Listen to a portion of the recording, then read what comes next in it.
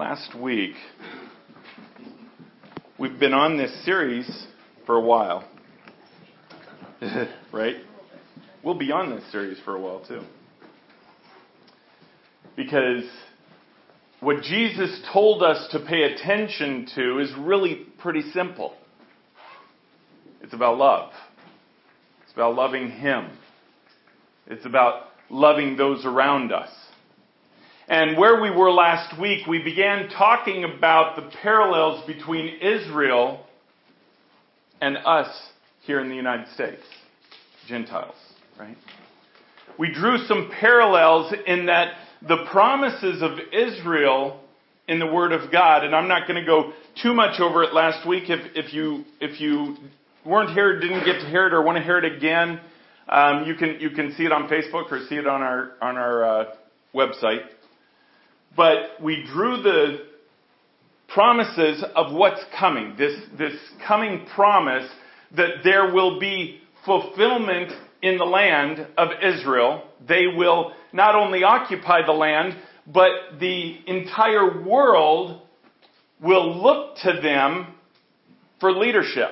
And we talked about it last week. That is going to be fulfilled in the 1,000-year reign of Christ. When Christ comes the second time, He comes in power. He comes in a physical sense to bring His kingdom to this earth. That's Israel's promise. It has never been fulfilled since they entered the land the first time. And then, of course, they lost the land and had not been occupying the land for well over 2,000 years.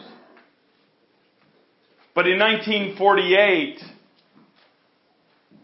they started coming back to the land. They became a nation in 1948. And so God is beginning to set up the parameters for that prophecy to be fulfilled in His people. Something that has never happened before, but He promised all the way back to Abraham, right? But we paralleled that with what He promised the church. If you've been here for any of the, this is the 6th week. If you've been here for any of those 6 weeks, you've heard me refer to Revelation chapter 3. Right? Revelation chapter 3 verse 9, where it says, the synagogue of Satan will bow down to the church. Will bow down to those whose hearts are true and truly follow Him. Okay, and we've gone through that. So there are parallels. Israel has a promise for Israel. The church has a promise for the church. It does not replace Israel's promise. It does not even coincide with Israel's promise. It can't. Because we're talking about world leadership, about world influence, about God's glory in two very distinct ways. But I wanted to draw that parallel because God is doing in the church the same thing that He is doing in Israel. He's bringing His glory. So when we talk about this end-time revival, the latter rain, when we talk about this global eyes opening, this global awakening, we're talking about one thing. We're talking about God's glory. Because that's what comes through this is His glory. His glory will shine throughout the earth. You know what? Let's just turn there. I know we do this about every week, but let's be consistent. Let's turn to Revelation 3. Revelation chapter 3, verse 9. Says this, behold, I will make those, and remember what this is. This is a letter to the church of Philadelphia. This is one of the 7 churches. This is a letter to the church. This is not a letter to Israel. This is not a letter to the Pharisees. This is not a letter to the synagogues then. This is a letter to one of 7 churches that Jesus sent letters to. Those 7 churches represent actual churches of that time. Actual saved people, people that have accepted Jesus Christ into their heart. Okay, but it also represents, why those 7? There were a lot more than 7 churches back then. Why those 7? Well, it's because those 7 also represent, if you look at what all 7 of them are, you'll see that it represents all people within the church. And we all like to think, well, I'm Philadelphia. And that's awesome because Philadelphia had nothing but love for God. Right? So that's the letter that we're talking about here. But in reality, all churches hold Christians that are represented by each letter. But what we're dealing with here, and I don't want to get sidetracked in that. That's a phenomenal study, by the way. Maybe one day we'll get into that. But what I want to deal with today is the fact that these letters are to Christians. These letters are to the bride of Christ. Okay?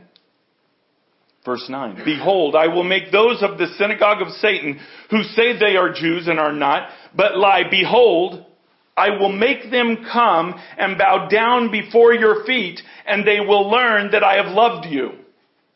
Don't confuse this with the promise to Israel. This is different. These are going out to the churches. This is going out to the body of Christ. And by the way, I'll point out again, if you didn't hear it before, verse 10.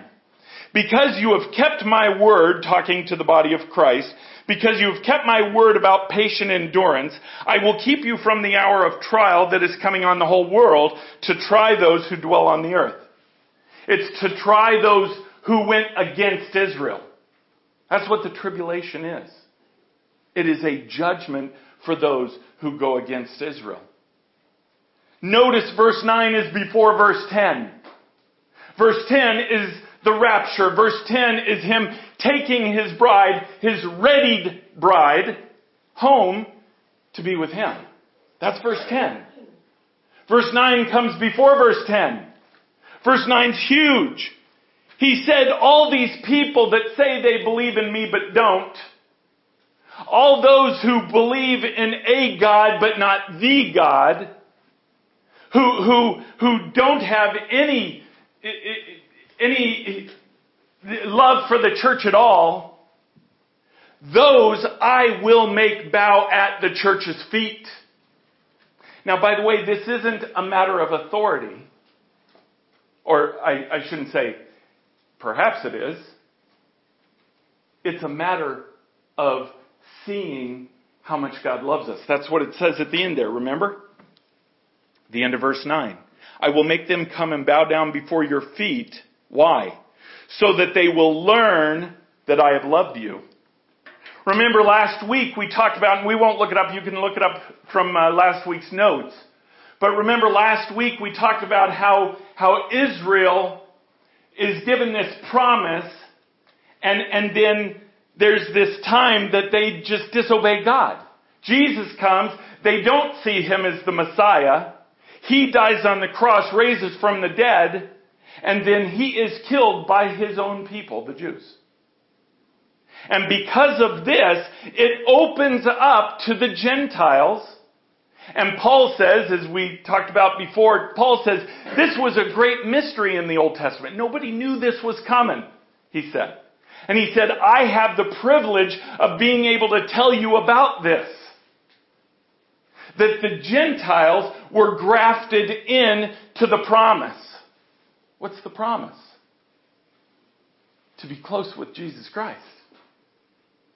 What's the promise? That he is going to rule. That was Israel's promise, him physically coming on earth, but to the church. His promise is that I will bring my glory on the church so heavy that the world who does not know me will see it and know that I love you. That's what that says. Read it again. I will make them that come and bow down before your feet, and they will learn that I have loved you. Do you think the world recognizes the church today as being loved by God? No. They can't. They don't even recognize God. They recognize no favor there. You know, it was interesting because in the mornings I'm with Ethan, for an hour, and we watch these cartoons, biblical cartoons and stuff, and we were watching one with Daniel and how he became favored by the king. You know, Daniel was an outsider. Daniel wasn't part of Babylon. He was a Jew. He was there under servanthood. He was an outsider. But yet through God pouring into him, he gave favor to Daniel, and that favor shone to the king. So much so that it spread across the entire land. I mean, Daniel became powerful in Babylon. Daniel was given favor. So those who did not know God saw the favor that was on Daniel. Even the king himself. That's what I'm talking about.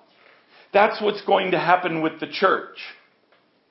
You see, it's not going to be doom and gloom that brings God, Jesus Christ, to pick up his bride. His bride is not readied by a torn dress. His bride is not readied by wallowing around in the mud. His bride is readied when his bride reflects his glory. See, that was such an epiphany to me. Because the way the world is going, it's so easy to say, well, you know, we're just going in a bad way. And by the way, we are. But remember, that's not what readies the bride. So there comes a move of the Holy Spirit, which he has promised that he would do. There comes this move of the Holy Spirit as time is getting short. And the Holy Spirit begins to glorify the bride of Christ. Begins to brighten the bride of Christ. Begins to favor the bride of Christ. Why? To get her ready. But before she leaves, she is going to be so glorified through Jesus Christ that the world who does not know him will see it, will respect it, will acknowledge it. That's huge. Because he's readying his bride right now. And that move of his Holy Spirit is about to begin. So we're going to go back to, again, we drew out parallels between Israel and the church. Now what I want to do is I want to go back to Israel, go back to Isaiah 58, and we're going to go through what he promised them. Because he also said how it was going to happen. Jesus said how it was going to happen, and then we're going to apply that to us today. Turn to Isaiah chapter 58. And I think I'm just going to read through. We're going to go through the whole thing. But I'm going to read through just this first part first, because what it's talking about is where Israel will be at the time. This is where you're at. This is what you do. You say with your words what the Sabbath should be, but then your actions are different. Let's start at verse 1. Cry aloud. Do not hold back. Lift up your voice like a trumpet. Declare to my people their transgression, to the house of Jacob their sins. Yet they seek me daily and delight to know my ways, as if they were a nation that did righteousness and did not forsake the judgment of their God. They ask of me righteous judgments. They delight to draw near to God. Does this sound familiar? Recognize the parallels. Why have we fasted? And this is Israel screaming this out to God. Why have we fasted and you see it not? Why have we humbled ourselves and you take no knowledge of it? And then Jesus gives an answer.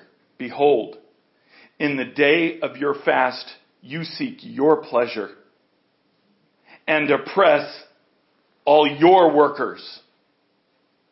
Behold, you fast to quarrel. only to quarrel and to fight and to hit with a wicked fist. Fasting like yours this day will not make your voice to be heard on high. Is such the fast that I choose? A day for a person to humble himself? Is it to bow down his head like a reed and to spread sackcloth and ashes under him?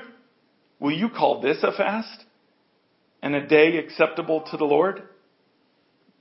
I want to stop there for a second. What he's saying there is how you are living your lives, how you are honoring me is not honoring to me.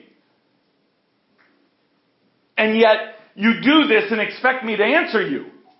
You do this and expect me to come and to do the things I've promised. To come and take the physical throne of David and bring Israel to the peaks of the earth in honor. He said, you ask me to do this thing, and you think that you honor me, but you don't honor me. Why? Because you just quarrel with each other. You don't invest in each other. Then he begins to lay out a plan. In verse 6, and we apply this to ourselves. Verse 6 says, is not this the fast that I choose? Okay, so he's saying, what we just read, that's you guys. And he's reminding them, here's what I'm saying. Here is the fast that I choose. And by the way, think of fast in terms of our relationship with God. It's time that we set aside our lives to focus on Him. Is not this the fast that I choose? To loose the bonds of wickedness? To undo the straps of the yoke? To let the oppressed go free? And to break every yoke? Is it not to share your bread with the hungry and bring the homeless poor into your house? When you see the naked, to cover them? And not to hide yourself from your own flesh or your own family, your own people, if you will. So he's saying this is how it's supposed to be. I want you to notice something there. He doesn't say there, you're not spending enough time with me. He doesn't say there that you're not loving me enough. What he's saying is you're not caring enough for each other. See, their piety had risen so great that they became to themselves. That's what a monk is, by the way. If you've heard about monks and all that, their whole thing is about introspection. About finding God personally within themselves, separating themselves. And what God is saying here, when He's giving the very formula for Him to do what He wants to do to Israel, He says, what about your homeless? What about your families? What about those who are in need? Are you caring for them? Do you love them? Where is your love for these people? But He's saying, if you do this is what I'm going to do. Verse 8.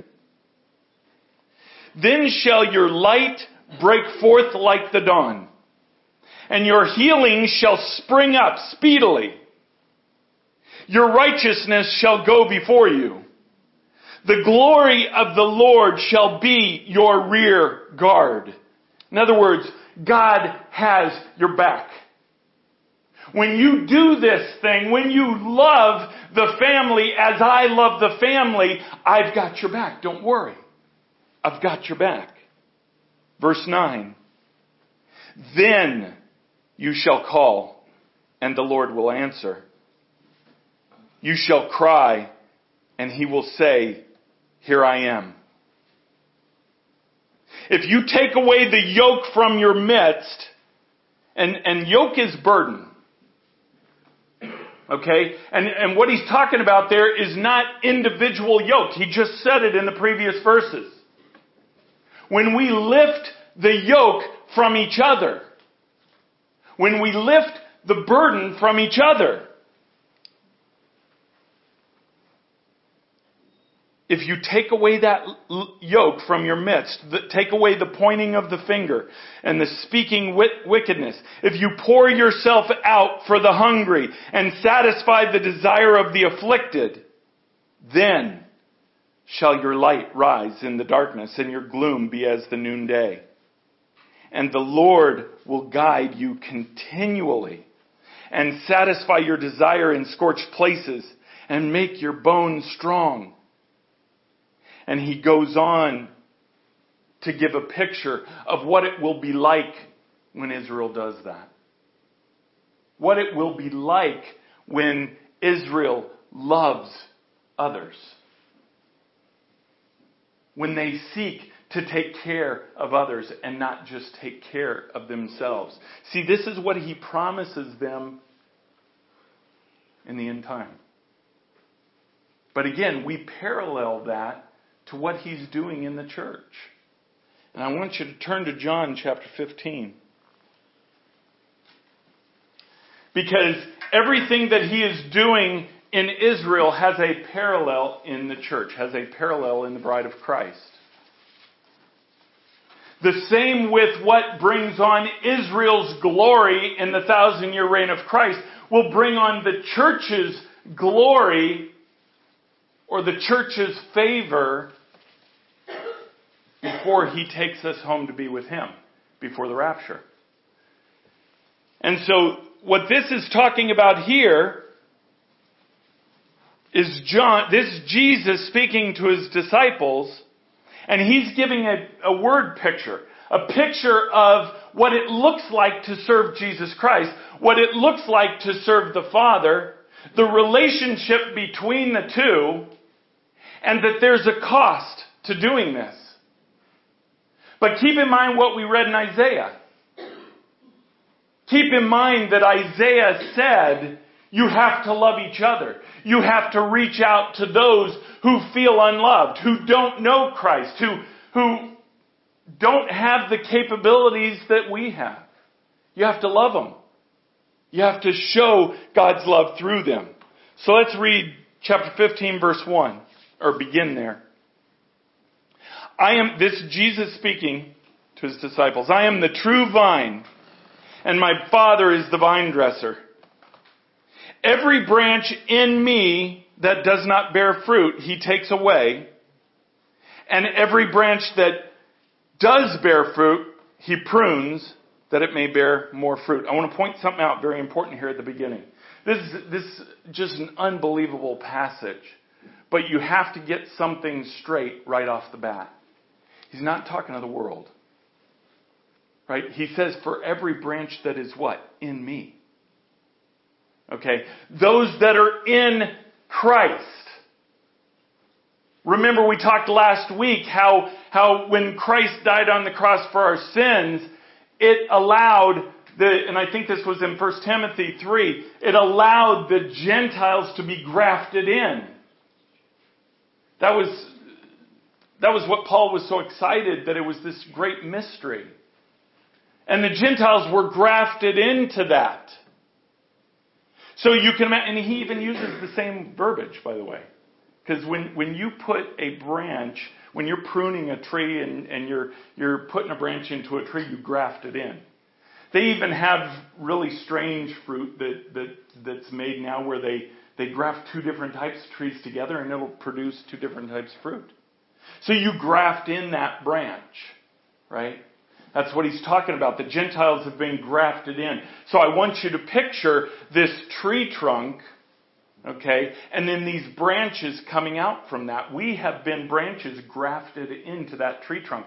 That tree trunk is Jesus Christ. So the Father says that he prunes those branches. Those that produce fruit, he prunes them. What does it mean to prune them? It means you cut off the little dead parts. If you have a branch, you have some of the branches that produce leaves, produce fruit. You have other branches that might be dead. You cut off the dead pieces because they require sap. They require the nourishment of the tree. And so when you cut those off, more of that nourishment goes to the rest. It produces more fruit. If you've ever pruned a tree before, you know that's why you do it. Let's continue reading. He said in verse 3, already you are clean. So he's talking about all of these branches that are in him. Already you are clean because of the word that I have spoken to you. He says, abide in me and I in you. Abide. Be with him, to settle in him, to stay. Abide in me and I in you. As the branch cannot bear fruit by itself unless it abides in the vine. Neither can you unless you abide in me. So, as we become Christians, when we get saved, and I've talked about this before, salvation is broken into 3 parts. The first part, justification, that is our salvation. That is our ticket to heaven, if you will. Can never lose that. When you accept Jesus Christ into your heart, you are guaranteed, because the Holy Spirit comes and dwells with your spirit, right? And you're guaranteed that until you receive it. Receive the promise, which is heaven. Ephesians 1:13 and 14 promise that. However, the body, we, us, are made up of 3 things. We are spirit, soul, and body. Right? Spirit, same word, the word for soul is like your mind. So we're body, mind, and spirit, if you will. So when we're saved, the Holy Spirit comes and dwells in our spirit, guaranteeing us for salvation. However, we have this body and we have this mind that has been born into sinful flesh. It doesn't mean that all our sin leaves. It means that all our sin is forgiven. All our sin is forgiven, and that is the criteria to get into heaven. However, for sanctification, right? What God does to the mind and to the body. What He does to the mind. Paul says, you want to give over to Him daily for the regeneration of the mind. If there wasn't sanctification, and we automatically get that at salvation, He wouldn't have had to say that. That's what it means to abide in Him. It means every day He is your best friend. Every day you are building relationship with Jesus Christ. Every day you're spending time with Him. If you have a best friend, what do? You spend time with them, right? You talk to them. They talk to you.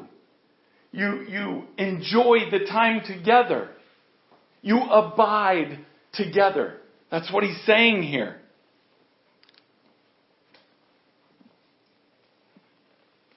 So verse 6 goes on to a different kind of branch.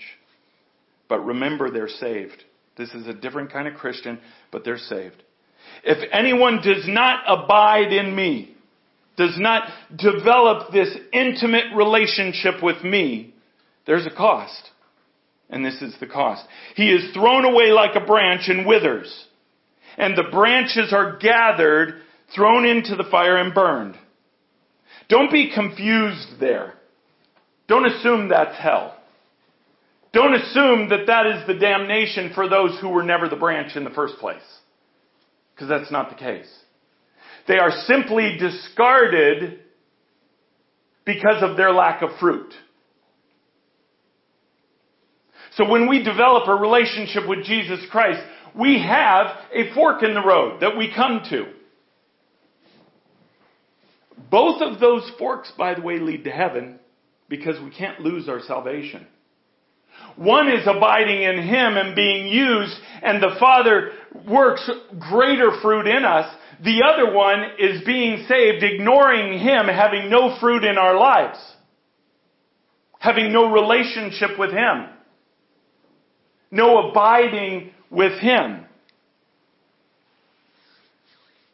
And there are costs to that. Not cost in salvation, but cost in sanctification. And again, that's that's an easy rabbit trail to start going down. And perhaps we'll do that one day. Because it's an amazing study. But today I want to concentrate on those who abide in the vine. Because, see, I want you to see what's there waiting for you when you do. When you abide in Him, when you develop this relationship with Him, there is something there waiting for you. And waiting for the body of Christ. Verse 7. If you abide in me and my words abide in you, ask whatever you wish and it will be done for you. I don't know about you, but that's huge.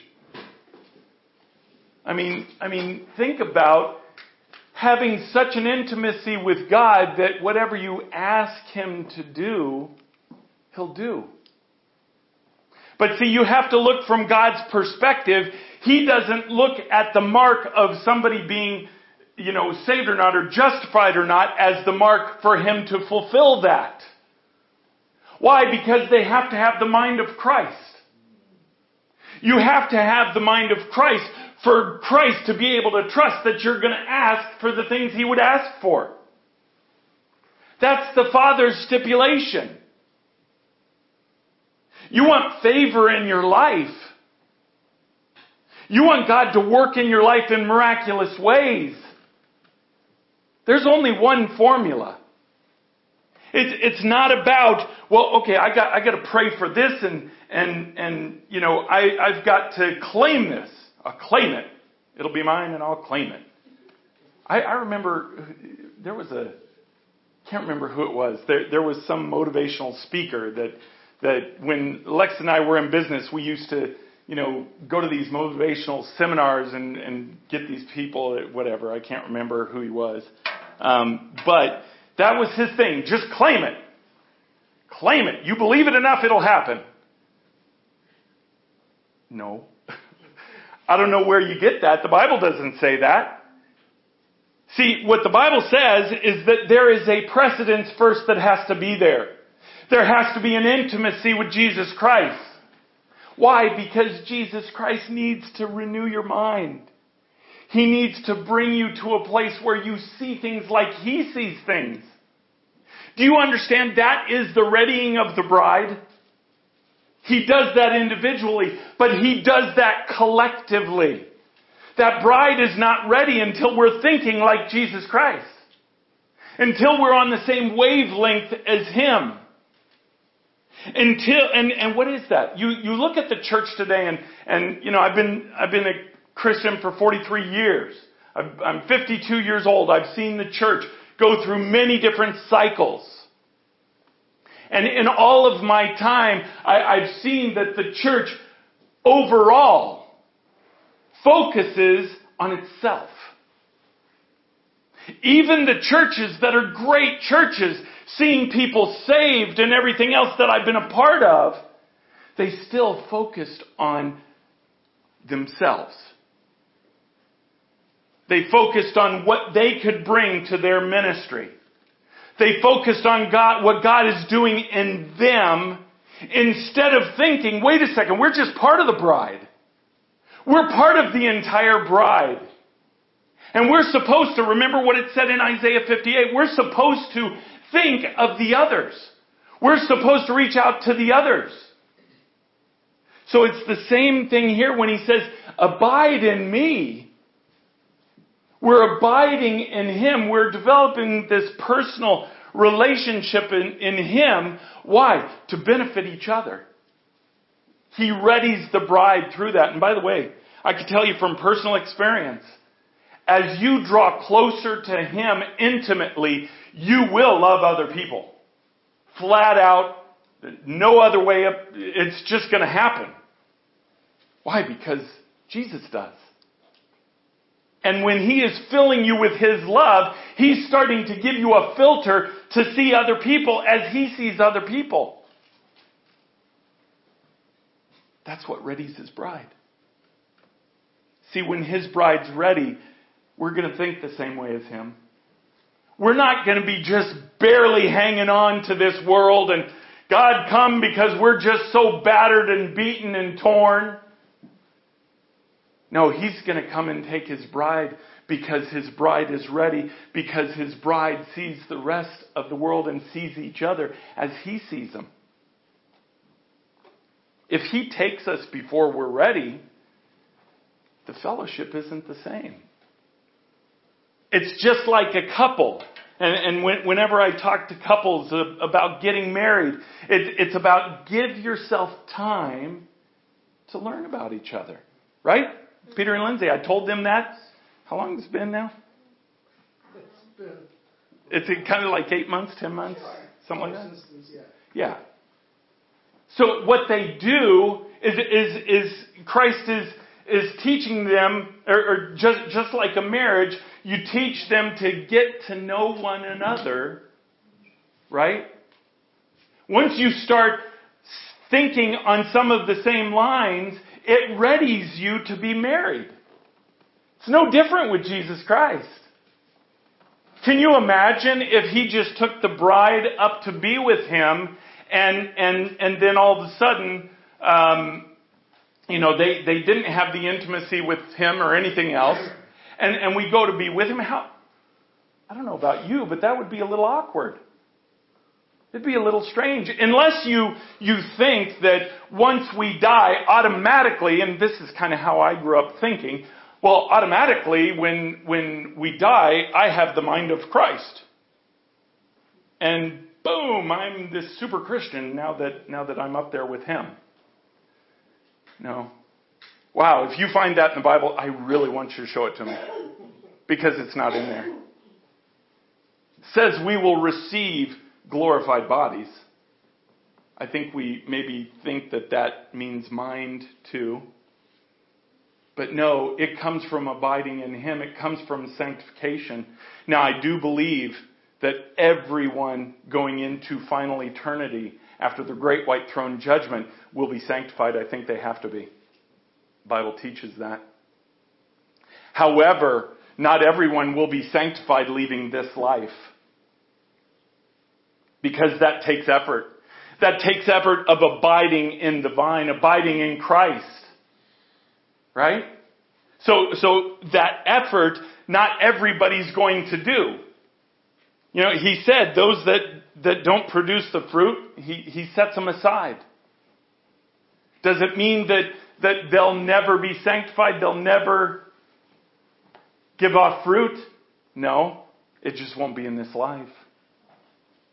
And again, that's going on a different rabbit trail. I want to focus on what it means to abide in Him. I want to focus on what He does in relationship with Him that brings the body of Christ together. Verse 8. By this my Father is glorified, and this is about us abiding in Jesus. By this my Father is glorified. What? That you bear much fruit. Why? Why do we bear fruit? And so prove to be my disciples. What he's saying there is evidence. If you are a Christian and you are abiding in the vine, there's evidence of that. And I know we talk about, you can't judge others and all this stuff. And correct in one sense. You cannot judge a person's salvation. You cannot judge if they know Christ or not, if they have that golden ticket or not. You can, however, recognize if they're abiding in the vine. If they're abiding in Christ, if they have a close relationship with Him, you recognize that. You see that on people. Why? Because it's proof. And it brings glory to the Father.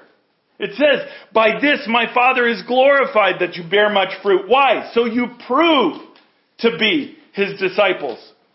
So there's a reason for this. That brings God glory. That brings Jesus Christ glory. His name is lifted high. As more of the bride does this, as more of the bride understands that it's about intimacy with Jesus Christ, then the more the bride will be ready for God to come. The more the bride will be ready to receive the blessing that He has. Now, by the way, that fruit can shine in millions of different ways. And this is one place where I think the church has gone a little off base. And that is thinking that well, you know, if we're abiding in the vine, there is only good that comes to us. There's only favor that comes to us. You know, as much as I struggled before as a cessationist, struggling as a cessationist, thinking, you know, in this way that I think there's no power in the Holy Spirit. You know, and then I've told you that process I went through, and how Christ showed me that the gifts of the Spirit were for today, and there's this relationship through the Holy Spirit that is powerful. That is powerful. But then I feel like He's showing me the same thing on the other end. That, you know what? God doesn't promise you riches. God doesn't promise us this easy walk through life. God doesn't promise you everything will be perfect. If He does, then the disciples really got ripped off. Because every one of them died a martyr's death except one. I mean, they all got ripped off. But see, He didn't promise that. And many of the promises, and this is a tough one, I understand this, and don't get me wrong. I love the church body, and I have some of my best friends now believe what I'm about to say, so don't hold it against me. But God never even promised you perfect health or perfect healing in this life. And there's a confusion there because we think that all of these promises from God come in this life, and it's just not the case. Why? Because this life is about abiding in Him, about Him pruning us, and about Him allowing fruit to come from our lives. Now, does that mean, well, Scripture's wrong when it says that He promises this perfect healing and all this, and that we will all be perfect? No. Because there will come a point where we have glorified bodies, and we will have that. Now, is that to say that, okay, that means nobody gets healed? No. Jesus healed everybody when He would go into a place. He would heal everybody. Everybody in the whole place. Now, by the way, that's not something at least me, I've never seen that since the Church of Acts. I've never seen it. I've never even seen it on YouTube. But yet Jesus did it. He went in there because it was His will. He went in there and all were healed. Now I'm going to tell you the exciting part. Jesus also said in John, I think chapter 16, where He said, "You will do more than I did on the earth." Why? Because I go to the Father. You will do more miracles. You will do more healings. You will cast out more demons than I did. And this will happen in the last days. You know what? We're in the last days, folks. And we're quickly approaching the last of the last days. So we're there. Make no mistake, we are there. Within the generation within the generation that Israel became a nation, He's going to return. We're there. We are at that time period. So Jesus Christ is going to work in His church more than He did when He was on the earth. So don't misunderstand me when I say that some will not be healed. You know, just like Paul was never healed. Paul was never healed of his infirmity that he asked for 3 times to have it taken away. He was never healed. Why? Because God saw a different purpose in it. If you read that passage, it says, "I did this for a reason. I did it to keep you from pride." See, so that means Paul had a greater request than being healed. His greater request was that he stay intimate with Jesus Christ. See, that trumped everything. And when you do that in your life, it's going to trump all your other decisions, all your other prayers. If you keep praying, Lord, I want to be intimate with you, He begins to show you that path in how to be intimate with Him. But if you continue praying that prayer, just understand that His focus is different than ours. Okay? When He looks at us, He does not look at us with an end goal of this life. He looks at us with an end goal of when the bride is ready and He takes us home. That's His end goal. That's where He wants to get us to be ready for. That's His end goal. So this isn't about how God uses us. Because we're all many members. 1 Corinthians 12 says we're all members of the body of Christ. All of us have different giftings. All of us have different functions. All of us have different testimonies. All of us have different things that God is going to teach and God is going to use. So don't take a promise and blanketly just say, I'm supposed to be rich because God, you promised that we would have your favor and have everything provided and have all this. Again, don't confuse the two. There are promises. He has promised to provide everything we need. 1 Corinthians 9:8, but my God is able to make all grace abound toward you, that ye having all sufficiency in all things may abound to every good work. But don't get your mind in the way of what He thinks you need. There's a big difference there. Well, what I think that God, you've called me to be a businessman, and this is kind of where I was for 25 years. You've called me to be a businessman, so Lord, here's the list of things I need. I need this, and this. So, and by the way, throw in wisdom there so I know how to deal with all that. Okay, but in His mind, He's thinking this. You just need to abide in me. If you abide in me, I will take you through it step by step. I will provide, 2 Corinthians 9:8, everything you need to do it with. As you take that step in faith in me and trust in me and abide in me, I will show you what you need. But see, God's not thinking about your business becoming a success as His end game. He's thinking about what it's going to take to bring you to an intimate place with Him.